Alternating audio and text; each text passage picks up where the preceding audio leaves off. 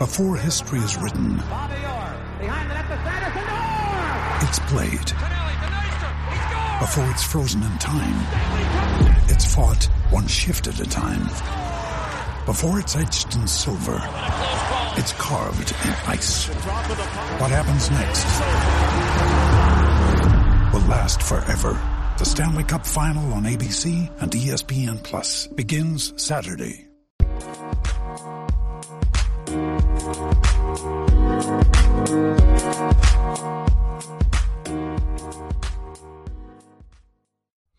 What's going on, everybody? Welcome back to the 104.6 and 1 podcast. I wanted to quickly apologize and give a quick explanation as to the delay of last week's episode. So I did a culmination/collaboration with the Homefield podcast and Kyle DeBrow, and it seemed that the file that Kyle had sent over, for whatever reason, would not upload into Anchor or any of the system or platforms that I attempted to. So Kyle had to resend it, and it was a bunch of technical issues and whatnot. So I am a week late. I'm posting it now as we speak. And again, it is a week behind. So as of today, we know that Giannis Antetokounmpo did sign the 5-year, $226 million, $228 million contract. I know we get into that towards the end of the episode, but again, I just wanted to give clarity that this is a week old, and this was recorded last week, and I was unable to post it due to some issues that were happening, on whether that be on my laptop, whether that be from the Zoom audio file that Kyle sent over. It makes no difference, but I hope you guys enjoy. It's on YouTube. You can check it out at the Homefield podcast. Like and subscribe to Kyle's page. You can follow Kyle on Instagram and on Twitter. And if you haven't already done it, please go on and follow us on Instagram at 104.6 and 1 podcast. I really appreciate you guys, and I'll be talking to you again soon. All right, you guys. So this video is going to be a little bit different. So we're going to do a collaboration between my podcast, which is the Homefield podcast, and Kevin Valentin's 104.6 and 1 podcast. And today what we're going to do is we're going to tackle the drama that's been going on between the Houston Rockets and James Harden. But before we dive into that, let's introduce Kevin Valentin. What's going on? What's going on, brother? How you doing, man? Thanks for having me on. No, yeah, for sure. I mean, this is a collab, so, more than likely I'm going to put this up on YouTube. I might put it up on Anchor. It kind of depends on how it goes, and I imagine you're going to do the same, right? Yeah, absolutely. This is the first of many collaborations going forward. We, between the two of us both talking about it today randomly, and then both of us coming up with the idea, said, you know what, we might as well just make it a collaboration. It makes the most sense. We're going to post the same thing anyway. For sure, man. It's going to be fun. But absolutely. Like I said in the intro, obviously we've had some rumblings have been going on in the NBA, particularly with James Harden and the Houston Rockets. As of the reports right now, it seems that James Harden wants to leave Houston to go to Philly. As I see right now, I don't see Houston really pulling the trigger on that. But overall, what is your sense of where this drama stands between James Harden and Houston? So I'm going to be really blunt and say that right off the bat, this is all on James. James got the keys to the kingdom the second he left Oklahoma. He knew very well from the very beginning that he was going to be the focal point in Houston. He knew this was his team, his organization. And up until this point, he's gotten pretty much everything he's asked for. He asked for shooters. He asked for a coach that kind of made the system around him. He asked for players like CP3, Russell Westbrook. Now he asked for the trade for John Wall. And he's kind of doing what superstars do, and that's throw a tantrum. And he is doing it in a way that has definitely rubbed me the wrong way as a basketball fan. And I have never liked James Harden's playing style overall. I mean, we have both talked about it multiple times over the course of his career and our friendship.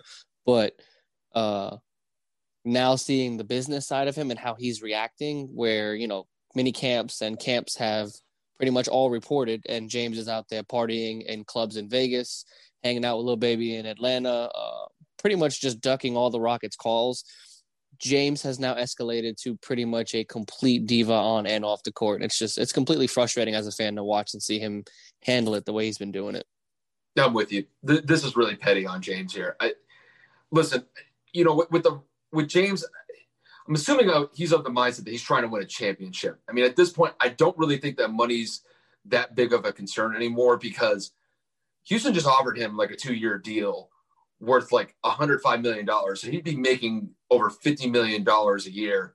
And I don't even think he has even really entertained that because I didn't see him sign for it. I didn't even hear any news that he was even willing to agree to that deal. Nope. And all I've heard really from this point is that, well, first he wanted to go to Brooklyn. He wanted Houston to set up some sort of trade with Brooklyn so that he could play with Kyrie Irving and Kevin Durant, which there's no way that was even going to be remotely possible to happening, because the only way that trade would ever be agreed to is that Kevin Durant or Kyrie Irving would have to be a part of that trade. There's just no way that they're going to send James Harden and not get a superstar in return. There's just no way that the front office would ever agree to a trade like that. And then with all these reports saying that he wants to go to Philly, it would be the same thing. Houston would have to get either Ben Simmons or Joel Embiid. And more than likely, Houston would probably ask for both Ben Simmons and Joel Embiid in that trade, because you're trading arguably a top 5, a solid top 10 player in the league. And there's just no way that I would see Philadelphia ever making that type of trade if it includes Ben Simmons and Joel Embiid potentially to go to Houston. And I don't even think they're willing to move either or at this point for James Harden. So I know Daryl Morey, he's the new CEO, or he's the leader of basketball operations in Philadelphia now instead of Houston. But I think what James Harden is doing is just an absolute disservice to Houston.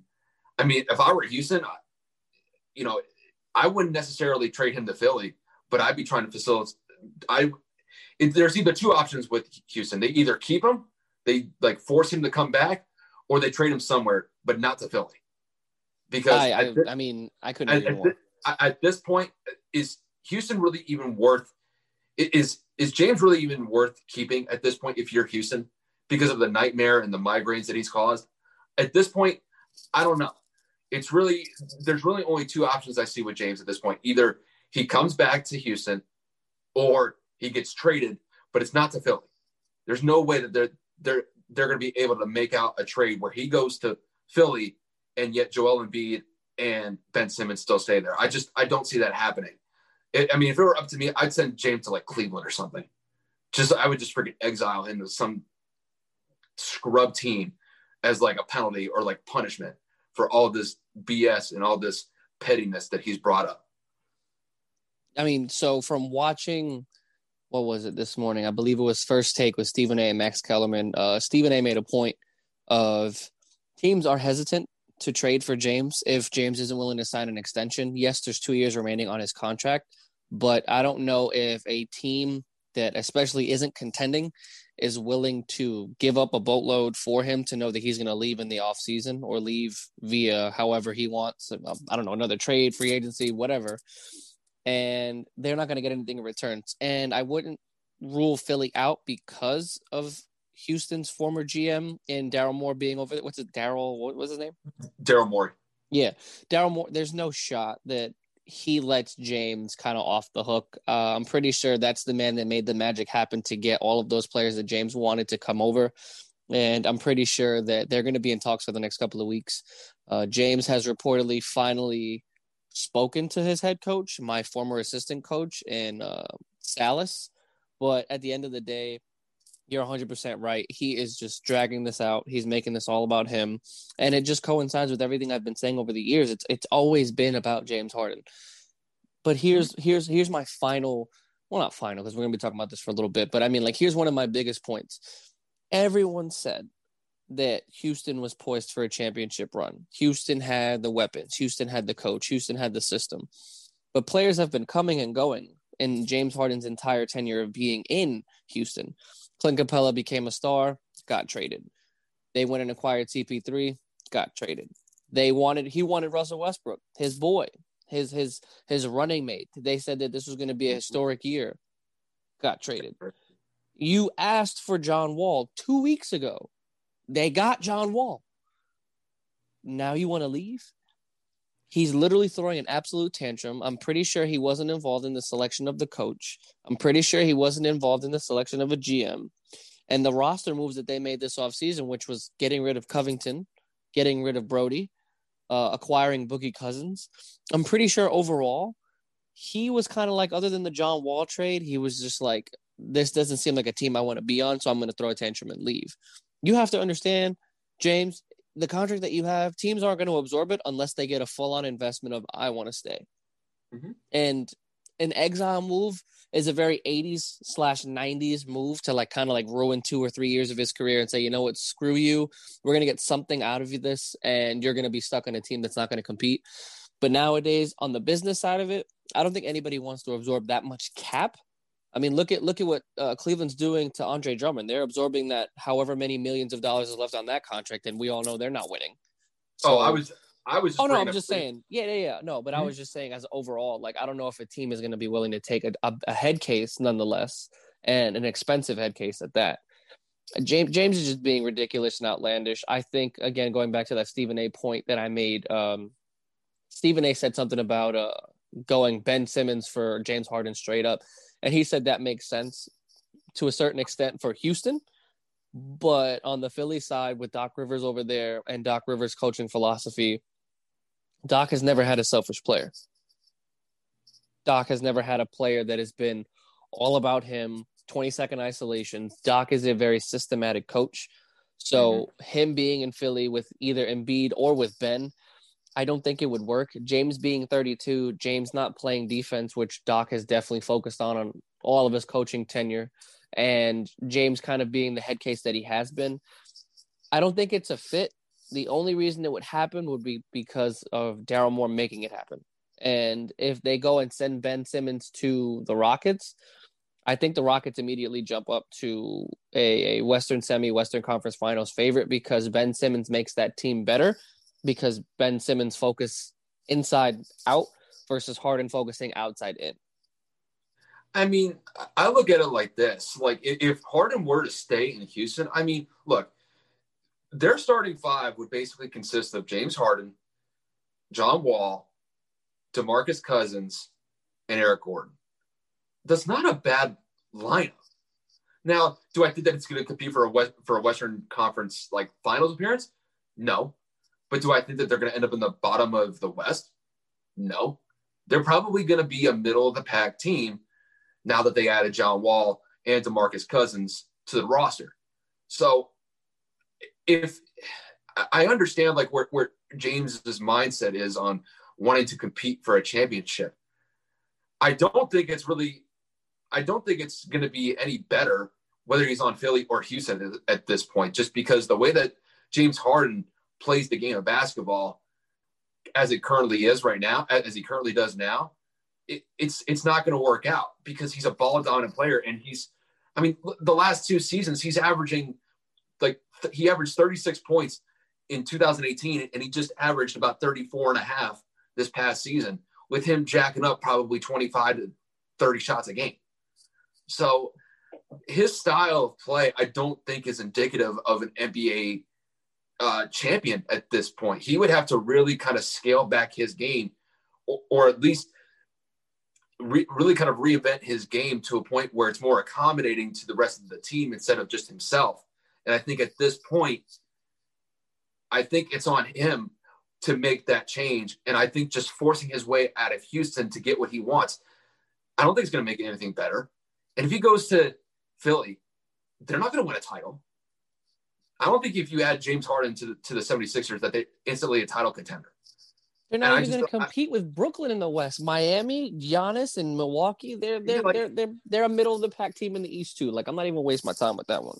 Yeah, it's just like the way that I currently see it is at least give Houston a chance this year. They have a new head coach. I know Mike D'Antoni is no longer the coach there. So, I mean, at least give the new coach a chance to at least have a chance to buy into what they may bring to the table this year. But, I mean, James Harden's not doing himself any favors at this point. I mean, Houston gave him a $50 million a year extension, and he turned that down, forcing a trade to go to Brooklyn, and now he's doubling down on it to go to Philly. He's not helping himself in any way, shape, or form. Nope. And if he thinks he's getting a title out of this, I don't know who's telling him that, but it's not going to happen. But who said it? Not this year, and you can make a case that he's probably not going to win a title in his career if he's going to act like this. He won't. But who said it? Kobe and T-Mac said it a year and a half ago. The way they run that system is never going to work, ever. Nope. In terms of competing in depth in the postseason, their shot at going to the NBA Finals was the year that Chris Paul got hurt. Everybody knows that. Everybody in the world knows that was their one chance. And would they have beaten – who was the team? Was it the Raptors? I don't even remember who came – no, the Cavs? That year, I think it was the Cavs because Golden State went – that series against Golden State went 7 games, right? Yeah, that was the 7-game series where CP3 got hurt with his calf or hamstring or something. That was the game 7 where Houston went like 0 of 28 for their first 28 threes, right? There was no shot Braun was losing that. There was 0% chance Braun loses that because Braun's going to match up on Harden and then Braun's going to go for 50. Yeah. No one on that team was going to be able to guard him. Come on, man. Like James is crazy. We've talked about this on multiple segments, multiple personal conversations. You cannot play efficient NBA playoff basketball by isolating yourself every possession and then running a system that which not only runs through you but doesn't run without you, and then throwing up, like you said, 25 to 30 shots a game, and 12 of those shots are threes. Yes, you lead the league in free throw attempts. We understand that. Not that I agree with how he does it, but he does it. And it's effective. But you have to play team basketball. Sure, you're averaging triple doubles in a certain frame of the season because everyone's collapsing on you and your teammates are making some shots. Sure, you converted yourself to a point guard to a certain extent because you have the ball the entire time. What's the point of having a traditional point guard? Look at what Dallas is doing. Luka Doncic is a 6'8" small forward playing point guard because he has the ball in his hands. However, he's averaging 25, 7, and 8 because he's facilitating and playing and making the team better. James is only averaging that because he's forcing out a pass. Well, I got 5 people on me. Someone's got to hit. It's a whole different system. And I don't think the South is going to want to run that system based off of how he's been coaching with Rick Carlisle for the past couple of years. I mean, at this point, the way that I look at like James Harden, the only time like I could really think back to where a player where he shoots at this much, like his shooting volume is this high and he's scoring at the rate that he's scoring at, was when Kobe was on the Lakers after Shaq left. The only problem is when Kobe was playing with the Lakers, outside of Lamar Odom, the rest of the team were a bunch of scrubs. They couldn't absolute trash. It's like people will always say, "Well, Kobe never passed the ball." Kobe never had the ball, couldn't really pass the ball to anybody because outside of, I mean, he had Smush Parker. He had who else was on that team? He had the GOAT Kwame Brown. Don't you ever disrespect him ever again. He had Stanislav Medvedenko, for God's sakes. Like, these guys are scrubs. Like, those guys were scrubs back in the day. James Harden did not have scrubs. James Harden had Chris Paul, Russell Westbrook last year. He's had Eric Gordon for most of the stretch that he's been with Houston. Now he's got Boogie Cousins. Like you said, he had Clint Capella. These guys could actually play. These guys, I mean, hell, Chris Paul is a perennial all-star since he's been in the Hall of league. Famer. Like in that 1 year, they almost made it work. But with the way that Harden currently plays the game, it's just not going to work. It didn't work last year because they got smoked by the Lakers in 5 games. And I think if he stays with Houston this year, I think it's going to kind of be a similar outcome. The outcome to me, it doesn't matter where James Harden plays. If he does not change his style, he's going to end up getting bounced out in the first or second round every year until he retires. He has to make an adjustment to his game to make it more compatible with how the NBA is currently played. Because the way that he's doing it, you can't play hero ball and win a title this way. It doesn't work like that. The only time where it got close to that was when I saw LeBron basically average like 36 points after Kyrie broke his leg in that first finals matchups with the Cavs and the Warriors. And he got it to 6 games. But you're not going to win a title that way. It's just not going to happen. And the way that Harden currently plays the game, this is not indicative of a title contending team the way that he currently plays it. So here's my thing. I'm going to ask you, why do you think all 3 players were point guards? Why do you think James Harden brought point guards knowing his style was ball dominant? Why do you think? I mean, to be honest, I couldn't tell you.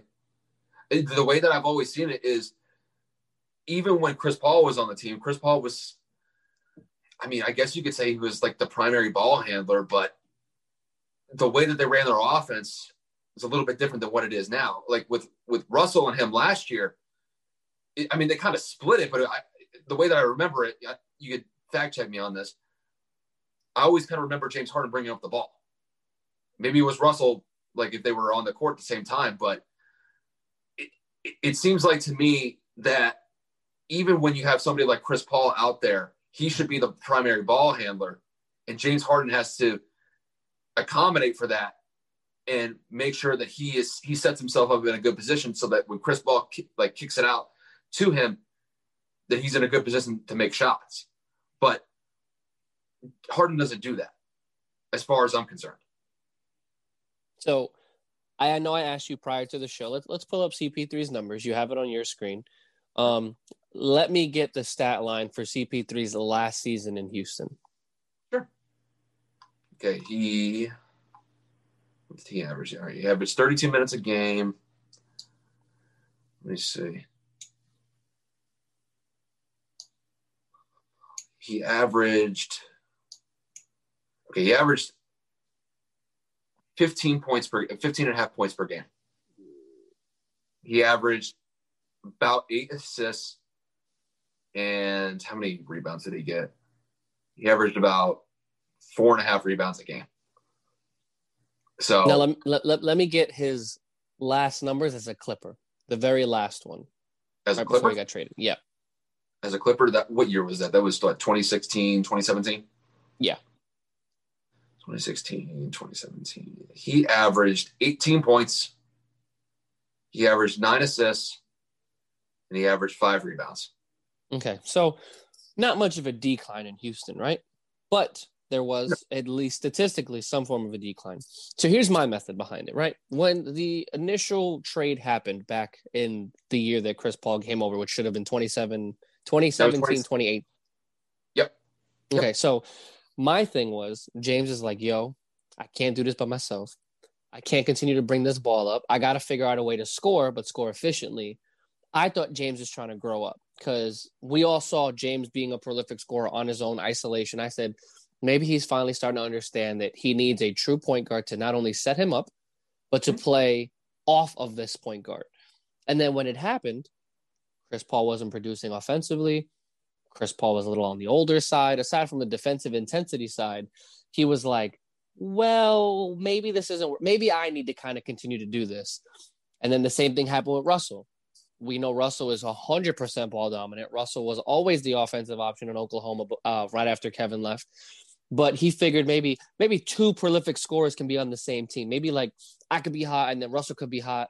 And we'll get into Russell's numbers shortly. But it's the point of James has been on his own so long. I don't think James knows how to not be ball dominant. We all know that the great players of the NBA are able to play off the ball, a.k.a. Bron was able to play off of Kyrie. Bron was able to play off of Wade. Michael was able to play off of Scottie. Kobe was able to play off of Shaq and Powell. So it's like James can't really understand. Again, this is all my opinion, that in order to win, there has to be times where you don't score. There have to be times when you aren't shooting the ball. You have to play with the team. James can't do that. And for that exact point, James will never be successful. I think because I'm looking at Chris Paul's stats right here. And I mean, the first year that he was in Houston, he averaged 18, 8, and 5. And then the next year after that, he averaged 15, 8, and 4. So, I mean, this is basically kind of consistent with his scoring averages because really, if you look at the years he was with the Clippers, he was only averaging about 19 points a game. So, I mean, he was never a scorer. We know that. Yeah, he's always been a facilitator, your prototypical point guard. Now with Russell is a completely different type of point guard from Chris Paul. Russell has always been big into scoring and getting triple doubles.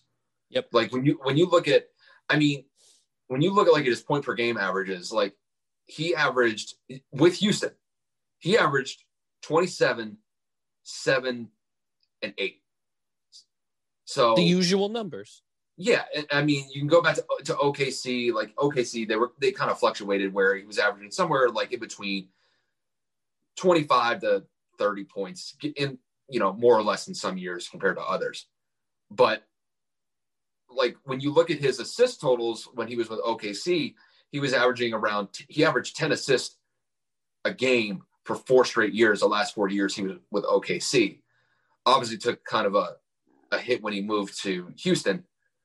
And I just think in large part the way that D'Antoni ran that system probably led to how Westbrook was playing last year with Houston. But like I kind of said at the earlier part of this, when we first started talking, you have to kind of give the new head coach a chance, because obviously I think the offensive system that they're going to run with Houston now is going to be completely different than what it was with D'Antoni when he was running the show for the years he was there. So I think it's really incumbent on James at this point to at least see how this new system is going to work. Are they going to integrate Harden a little bit differently than in years past? Yeah, maybe, because when D'Antoni's the main guy running the system there, or he's the one that's setting the system there, I mean, they're going to push the ball as quickly as they can and jack up as many threes as possible, just because that's the way that D'Antoni's run this system. So James Harden's numbers are kind of indicative of that, because he's the primary ball handler for the most part in that system. Now that you have John Wall with a completely different coach, it may be different in that regard, just because it may not be this run and gun type offense, and it's so predominant on shooting threes, where it's very analytic driven. I think that could be the difference here with a new head coach compared to D'Antoni. Yeah, I couldn't agree more. My thing is, so the last 2 point guards, which would be the Russell Westbrook and currently John Wall, have one thing in common. They are fast-paced, transition-based players. Russell likes to get out on the break. Russell either facilitates or finishes strong at the rim. John Wall has always been a transition, flashy, layup, dunk on someone left-handed, make a move. So a younger head coach, another fast-paced point guard, but he's injury-prone. So we don't know how that's going to exactly mesh. We don't know if John's going to stay healthy. Both their contracts are the 2 highest paid combined contract totals in the NBA. The 2 of them combined are being paid more than Kyrie and Kevin Durant. They're being paid more than AD and LeBron, and then one more duo. I can't remember which one it is. But the fact that those 2 players are getting paid more than the defending duo champion, and and more than what's his name? PG and Kawhi Leonard. Yeah. If they're getting paid more than those 2, and one's been sitting at home rehabbing for 2 years, there's a problem.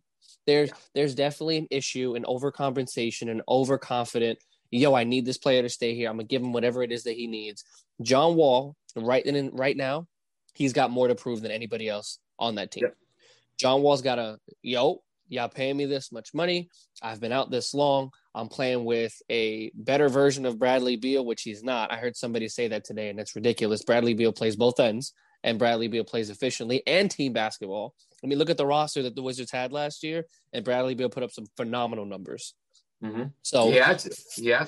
So for people to go out there and say that he's a better version or a better scoring version, all right, he scores a little bit better, but Bradley does it on both ends, and Bradley does it in multiple facets. So that argument or that discussion or topic that is immediately removed. So I'm just trying to figure out, with the new personnel on the team, not only from the coaching staff but player-wise, how is that going to mesh as a whole, and how is this organization going to move forward? Yeah, I mean, at this point, it's like – at this point, here's the thing, though. I can't really bank on 2 things. There's 2 things that I can't bank on. I can't bank on John Wall's health, because John Wall is going to be – I mean, look, he's been out of – I mean, just looking at the last couple of years that he's played in the league, he's missed a total of like half the season in the last 2 games that he's played in the last 2 seasons that he's played in. The last healthy season that he played in was in 2013, which was 7 years ago. So you can't rely on him at this point anymore. as far as his health is. Now, his ability, I could totally rely on, but it's his availability that's always been an issue. I just think that looking at the way that Houston has this set up right now, let me ask you this, just to kind of wrap this up. Where do you see Houston going with this roster if Harden ends up staying?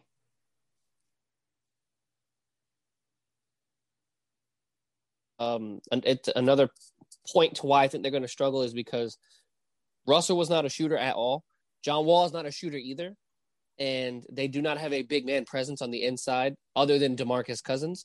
So if they have to rely on shooters, which they got rid of Covington and they got rid of who was that other?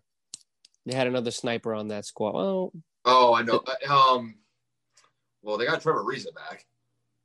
Anyway. Regardless, the system has changed. The coaching staff has changed. James Harden is still a prolific scorer, a top 5 player in the NBA in terms of offense. So I would say that they're 5 or 6, depending on how well they mesh and how well the coaching staff kind of meshes with the organization. If he leaves, depending on who they trade him for, whether that's Ben, whether that's Joel, I think that the team will probably be better without him, if I'm being honest, because they're never going to win with him. And I think the combination of John Wall, maybe Ben Simmons, Boogie, and the supporting cast, I think that would be a fire combination, to be honest with you. I mean, I think if he stays, they're a middle-of-the-pack team in the West. If he leaves, they might make the playoffs. It'll be kind of a stretch. I'd have to see how John Wall gets through the season. If he gets through the season healthy, great. If he doesn't, I think that's going to have a negative impact on the team. That's probably going to result in them not making the playoffs. But as far as Harden goes, I think his best option at this point is just stay in Houston, because he's not going to get what he wants. If he thinks that he's going to contend with a title on Philly, and Houston, I mean, Philly would have to be an absolute idiot to trade Joel Embiid and Ben Simmons back for him. It's just not going to happen at this point. They're going to get one. They're going to get one. I think he gets traded, and I think they're going to get one of them. You'd have to. I mean, what they had to trade Ben though. Yeah, I think because of Ben's inability to shoot, Ben's inability to produce in crunch time, I think that they're going to want to kind of move away. They'll do the 6'6" point guard of James Harden, pick and roll with Joel Embiid, and the shooting stroke of Tobias Harris, Danny Green, Seth Curry. So he's got some form of shooters. He's got an interior post presence with Joel and Dwight Howard, kind of a different makeup over there. But I think that, once again, I don't think they'll do anything special in Philly or win. But I think with Houston's former GM being over there, I think they kind of find a way to make it happen. Yeah, and we'll see. So obviously, it's a very fluid situation with Houston and Harden right now. So we'll definitely see how it ends up going over the next, I would imagine, the next week or so. So we'll definitely keep an eye on that. But is there anything else you wanted to discuss before we decide to wrap this up for the day? Yeah, just really quick. I actually wanted to get your opinion on the Giannis situation. So I know that earlier today there were reports that people were asking Giannis about the contract conversation since they did start training camp. And Giannis's answer was a little less than convincing in terms of him re-signing or him leaving. He kind of defaulted it back to it being I'm focused on basketball right now, blah, blah, blah. If we need any, or if we have any other questions, please refer them to my agent. We are 2 weeks away from today, from the NBA season starting. Mm-hmm. All max contract players have re-signed their max contracts. Giannis, being the most important piece of this free agency, has still not signed his throughout the entire offseason that the NBA has gone through. And all max players have, like I said, re-signed to their respective teams. Would you say, in your opinion, that the Dallas Mavericks and or Golden State Warriors have emerged as potential landing spots for Giannis either this season or next, with the re-signing of Anthony Davis to the Lakers and the re-signing of Bam Adebayo to the Heat? Could be. I think it largely depends on what happens this season with the Bucks. I think if the Bucks end up playing well this year, I think if they make it to the finals, which is no easy feat, I I think that there's a good chance that he stays. If the Bucks win the finals this year, I think he stays. I think, though, if they get bounced out again in the Eastern Conference Finals like they did against the Raptors a few years back, or if they get knocked out even earlier than that like they did this year, I think there's a very good chance that he ends up leaving Milwaukee. I think he's right to say, though, that he's not really focused on that right now. I just think that's probably like the smart PR thing to do. But I think for him, the main thing is just do the best that you can this season. And if it doesn't work out, meaning that the Bucks don't win a championship this year, I think it's probably a good chance more than not that he leaves. Now, where he ends up going, I have no idea. It'd be very interesting to see him in the Western Conference. I think going to a team like Dallas would be interesting. Now, I don't know how they would necessarily work out with the whole Kristaps and Giannis positioning part. That's something that Rick Carlisle would have to kind of figure out. But I know his name has definitely been floated with the Warriors, and I think if you add somebody like Giannis's caliber on the Warriors, I mean, you're talking about a dynasty run again with the Warriors. Because if you have Steph, Clay, if he's healthy, Draymond Green, and Giannis on the same team, and Wiseman, and Wiseman, who they just drafted this year, good luck trying to stop that. Now, granted, we have to get through this year. That you play hypotheticals all you want, but I think it's largely dependent on this season. And I think I remember I told you this maybe a couple hours ago. I think right now it's 50-50. I think it's 50-50 if he stays. I think it's 50-50 if he leaves. So, but you're saying, in your professional opinion / personal opinion, it's not going to be till next season. Giannis isn't going to leave at any point in time this season, unless things go absolutely south with the Bucks this year. Meaning they're under 500, they can't win any games, or they're just struggling as a team. I doubt anything of significance happens this season. I think any Giannis news will be addressed after this season. I'd be really surprised. I'd be really surprised if this matter with the Bucks gets figured out before the end of next year, before the end of this season. So I don't really see him signing this long-term extension with the Bucks right now. I think it's more of kind of wait and see with him at this point. Fair enough. And then my last question: 2 former ex-James Harden teammates. I love how I put X in front of it like it's a relationship. What do you think the record of those ex-teammates would be? What do you think Russell goes with the Wizards, and what do you think Chris Paul is going to go with the Suns? I mean, I think the Suns are going to be a playoff team. I think they're going to make it. I don't know what seed they're going to be. If I had to guess, like off the top of my head, they're going to be somewhere from like a 6 to 8 seed, somewhere in that range. I don't know if they could be as good as a 6, or they could be, as low as an 8 or out of the playoffs. That's how I kind of see them. I think there's a ceiling to how far they can go, just because I think Devin Booker's still fairly young. He's still kind of coming into his own, but he is a lethal shooter when he gets hot. Absolutely lethal. And then you pair that with Chris Paul and DeAndre Ayton. That's a solid trio that you have moving forward there. And then with Russell Westbrook with the Wizards, they're going to be, I think, at the bottom end of the Eastern Conference, at the bottom end of the Eastern Conference this year. I just don't see the Wizards going anywhere this year. If they make the playoffs, great. I don't see it with the Wizards this year. I think it's going to be more of the same.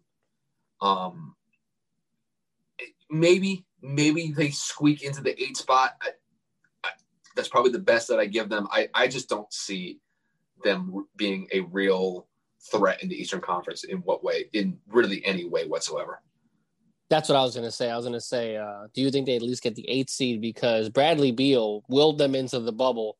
And then obviously within a few days, we knew that they weren't going to do anything in the bubble, but they still made it to the bubble, which is a lot better than most other Eastern Conference teams can say. With the addition of Russell Westbrook to that team, Bradley Beal kind of being the best or second best two-way player that Russell's ever played with, being the other being Paul George. You don't think that the two of them is enough to kind of not catapult, but push that team forward at least to an 8 seed?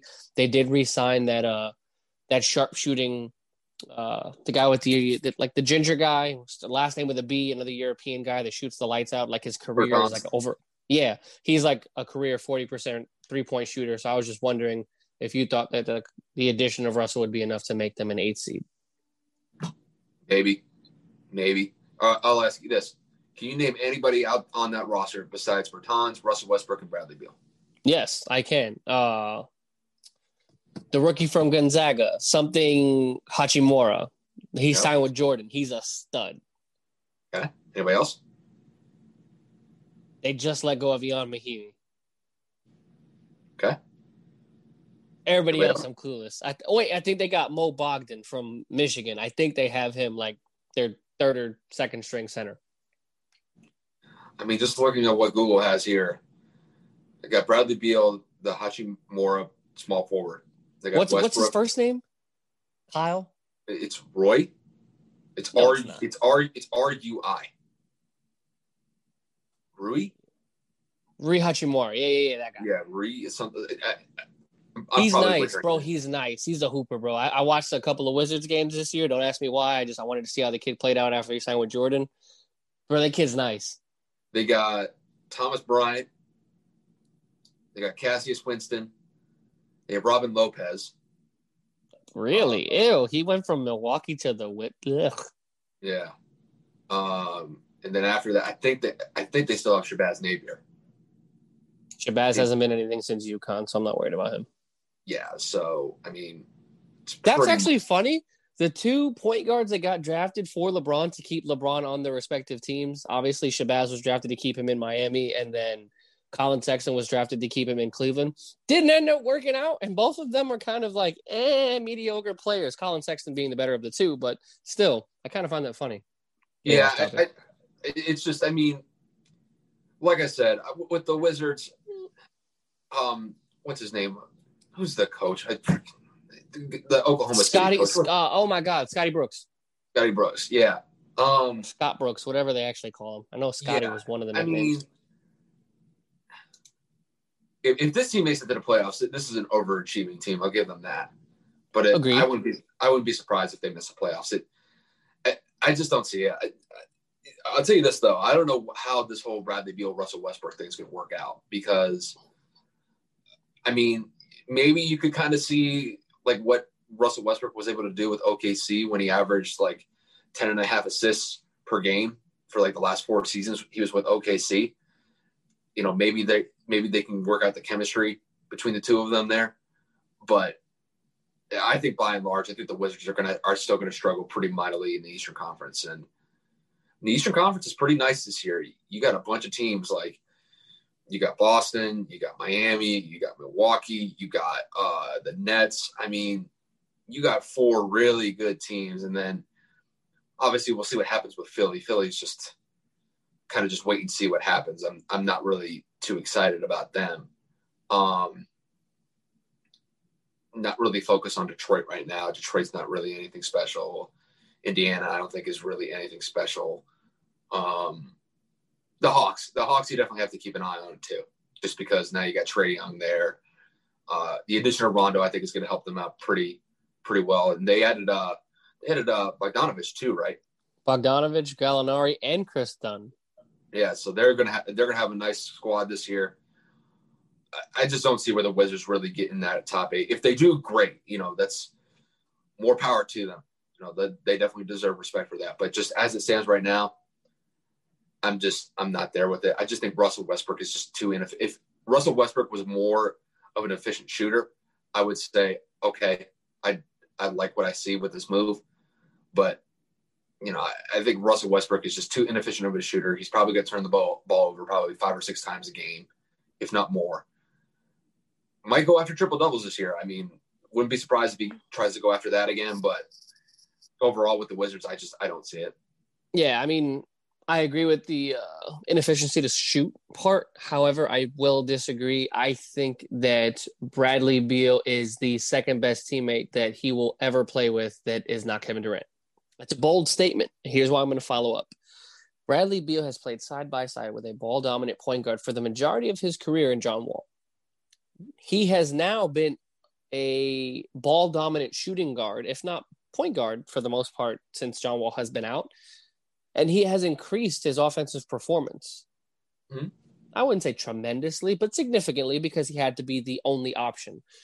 You can tell at certain times during certain games, Bradley was not up to the challenge because Bradley was like, this is exhausting. I'm sitting here running around the floor. I'm getting double teamed at some points, getting tripled when he had a hot night.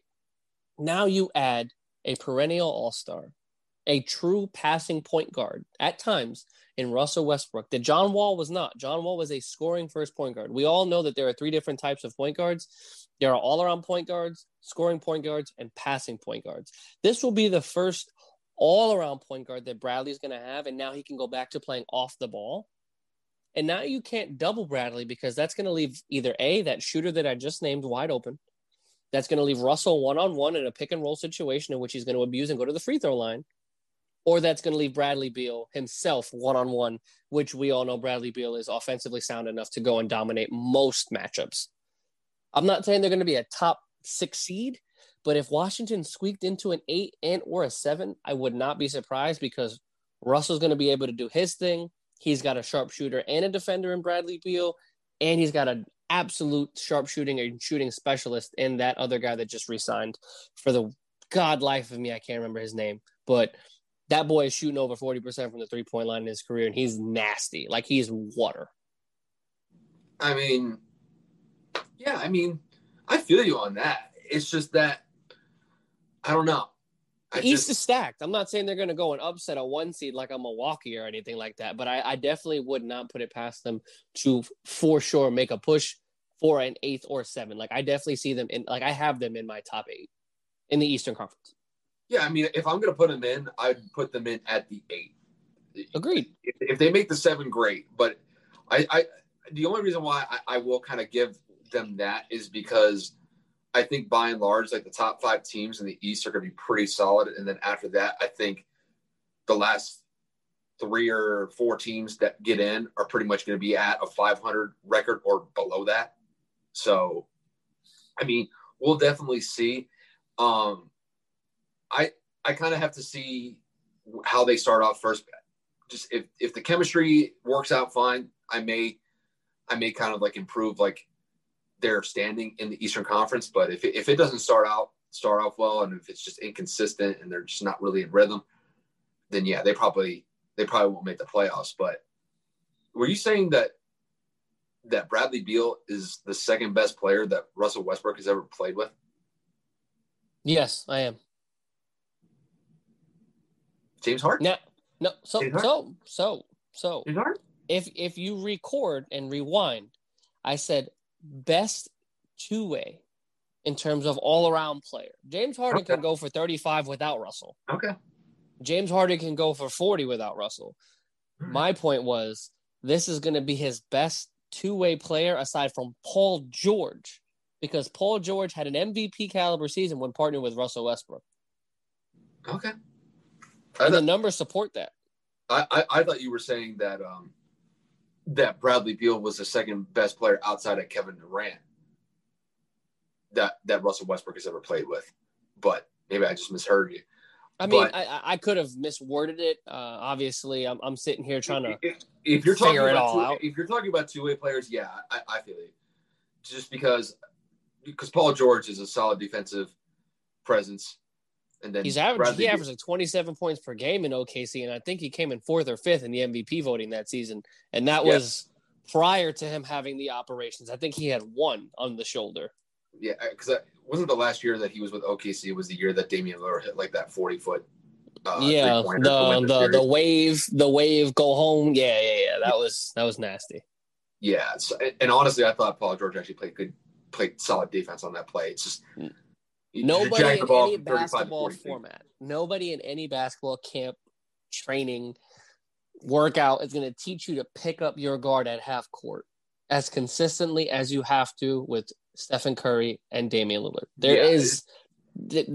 He did everything he could be guarding him above the 3-point line because he does know he could pull.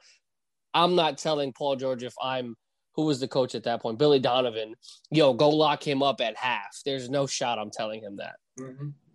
So yeah, I mean, I'm not going to be mad at the guy for hitting a 40-foot 3-pointer and my guy is playing at least somewhat pretty solid defense against it. I mean, he contested the shot. It's really the best that you can do.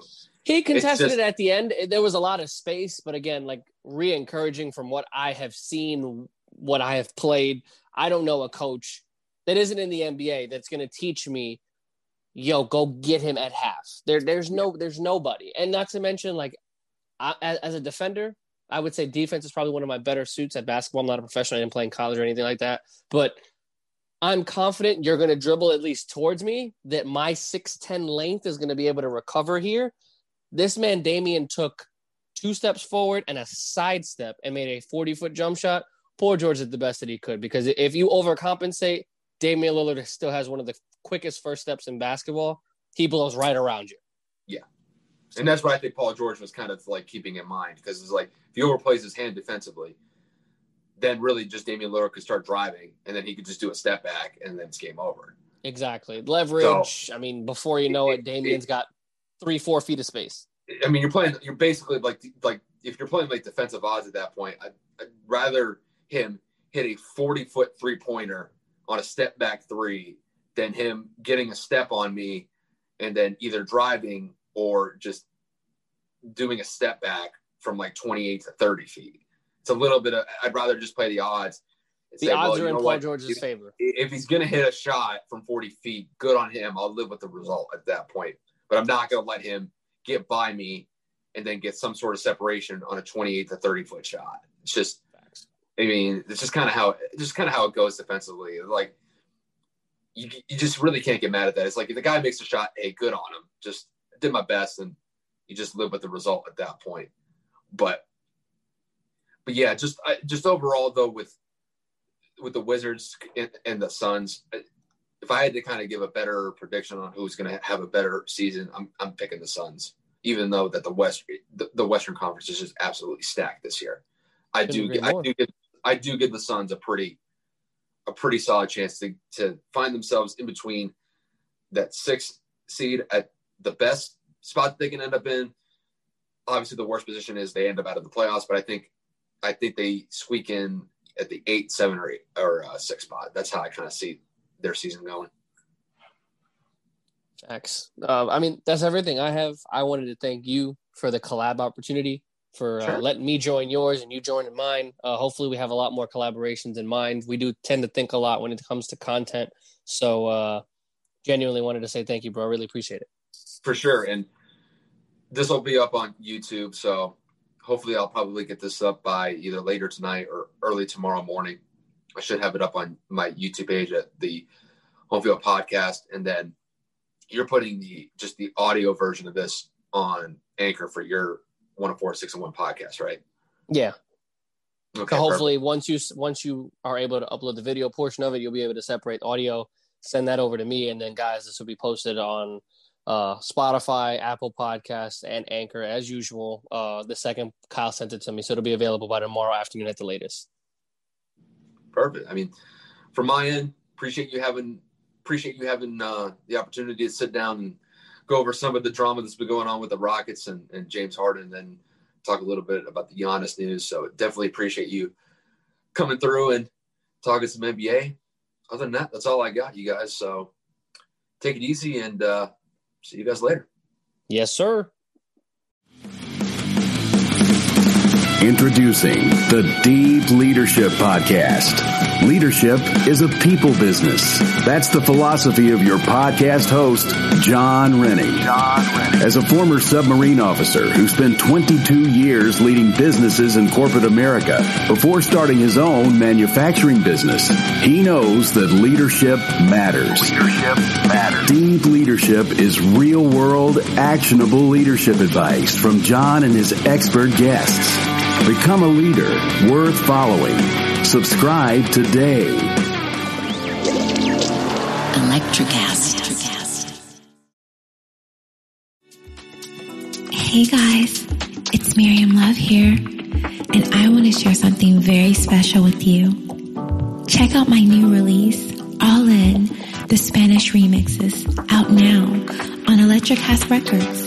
And always remember, be love, share love, all love.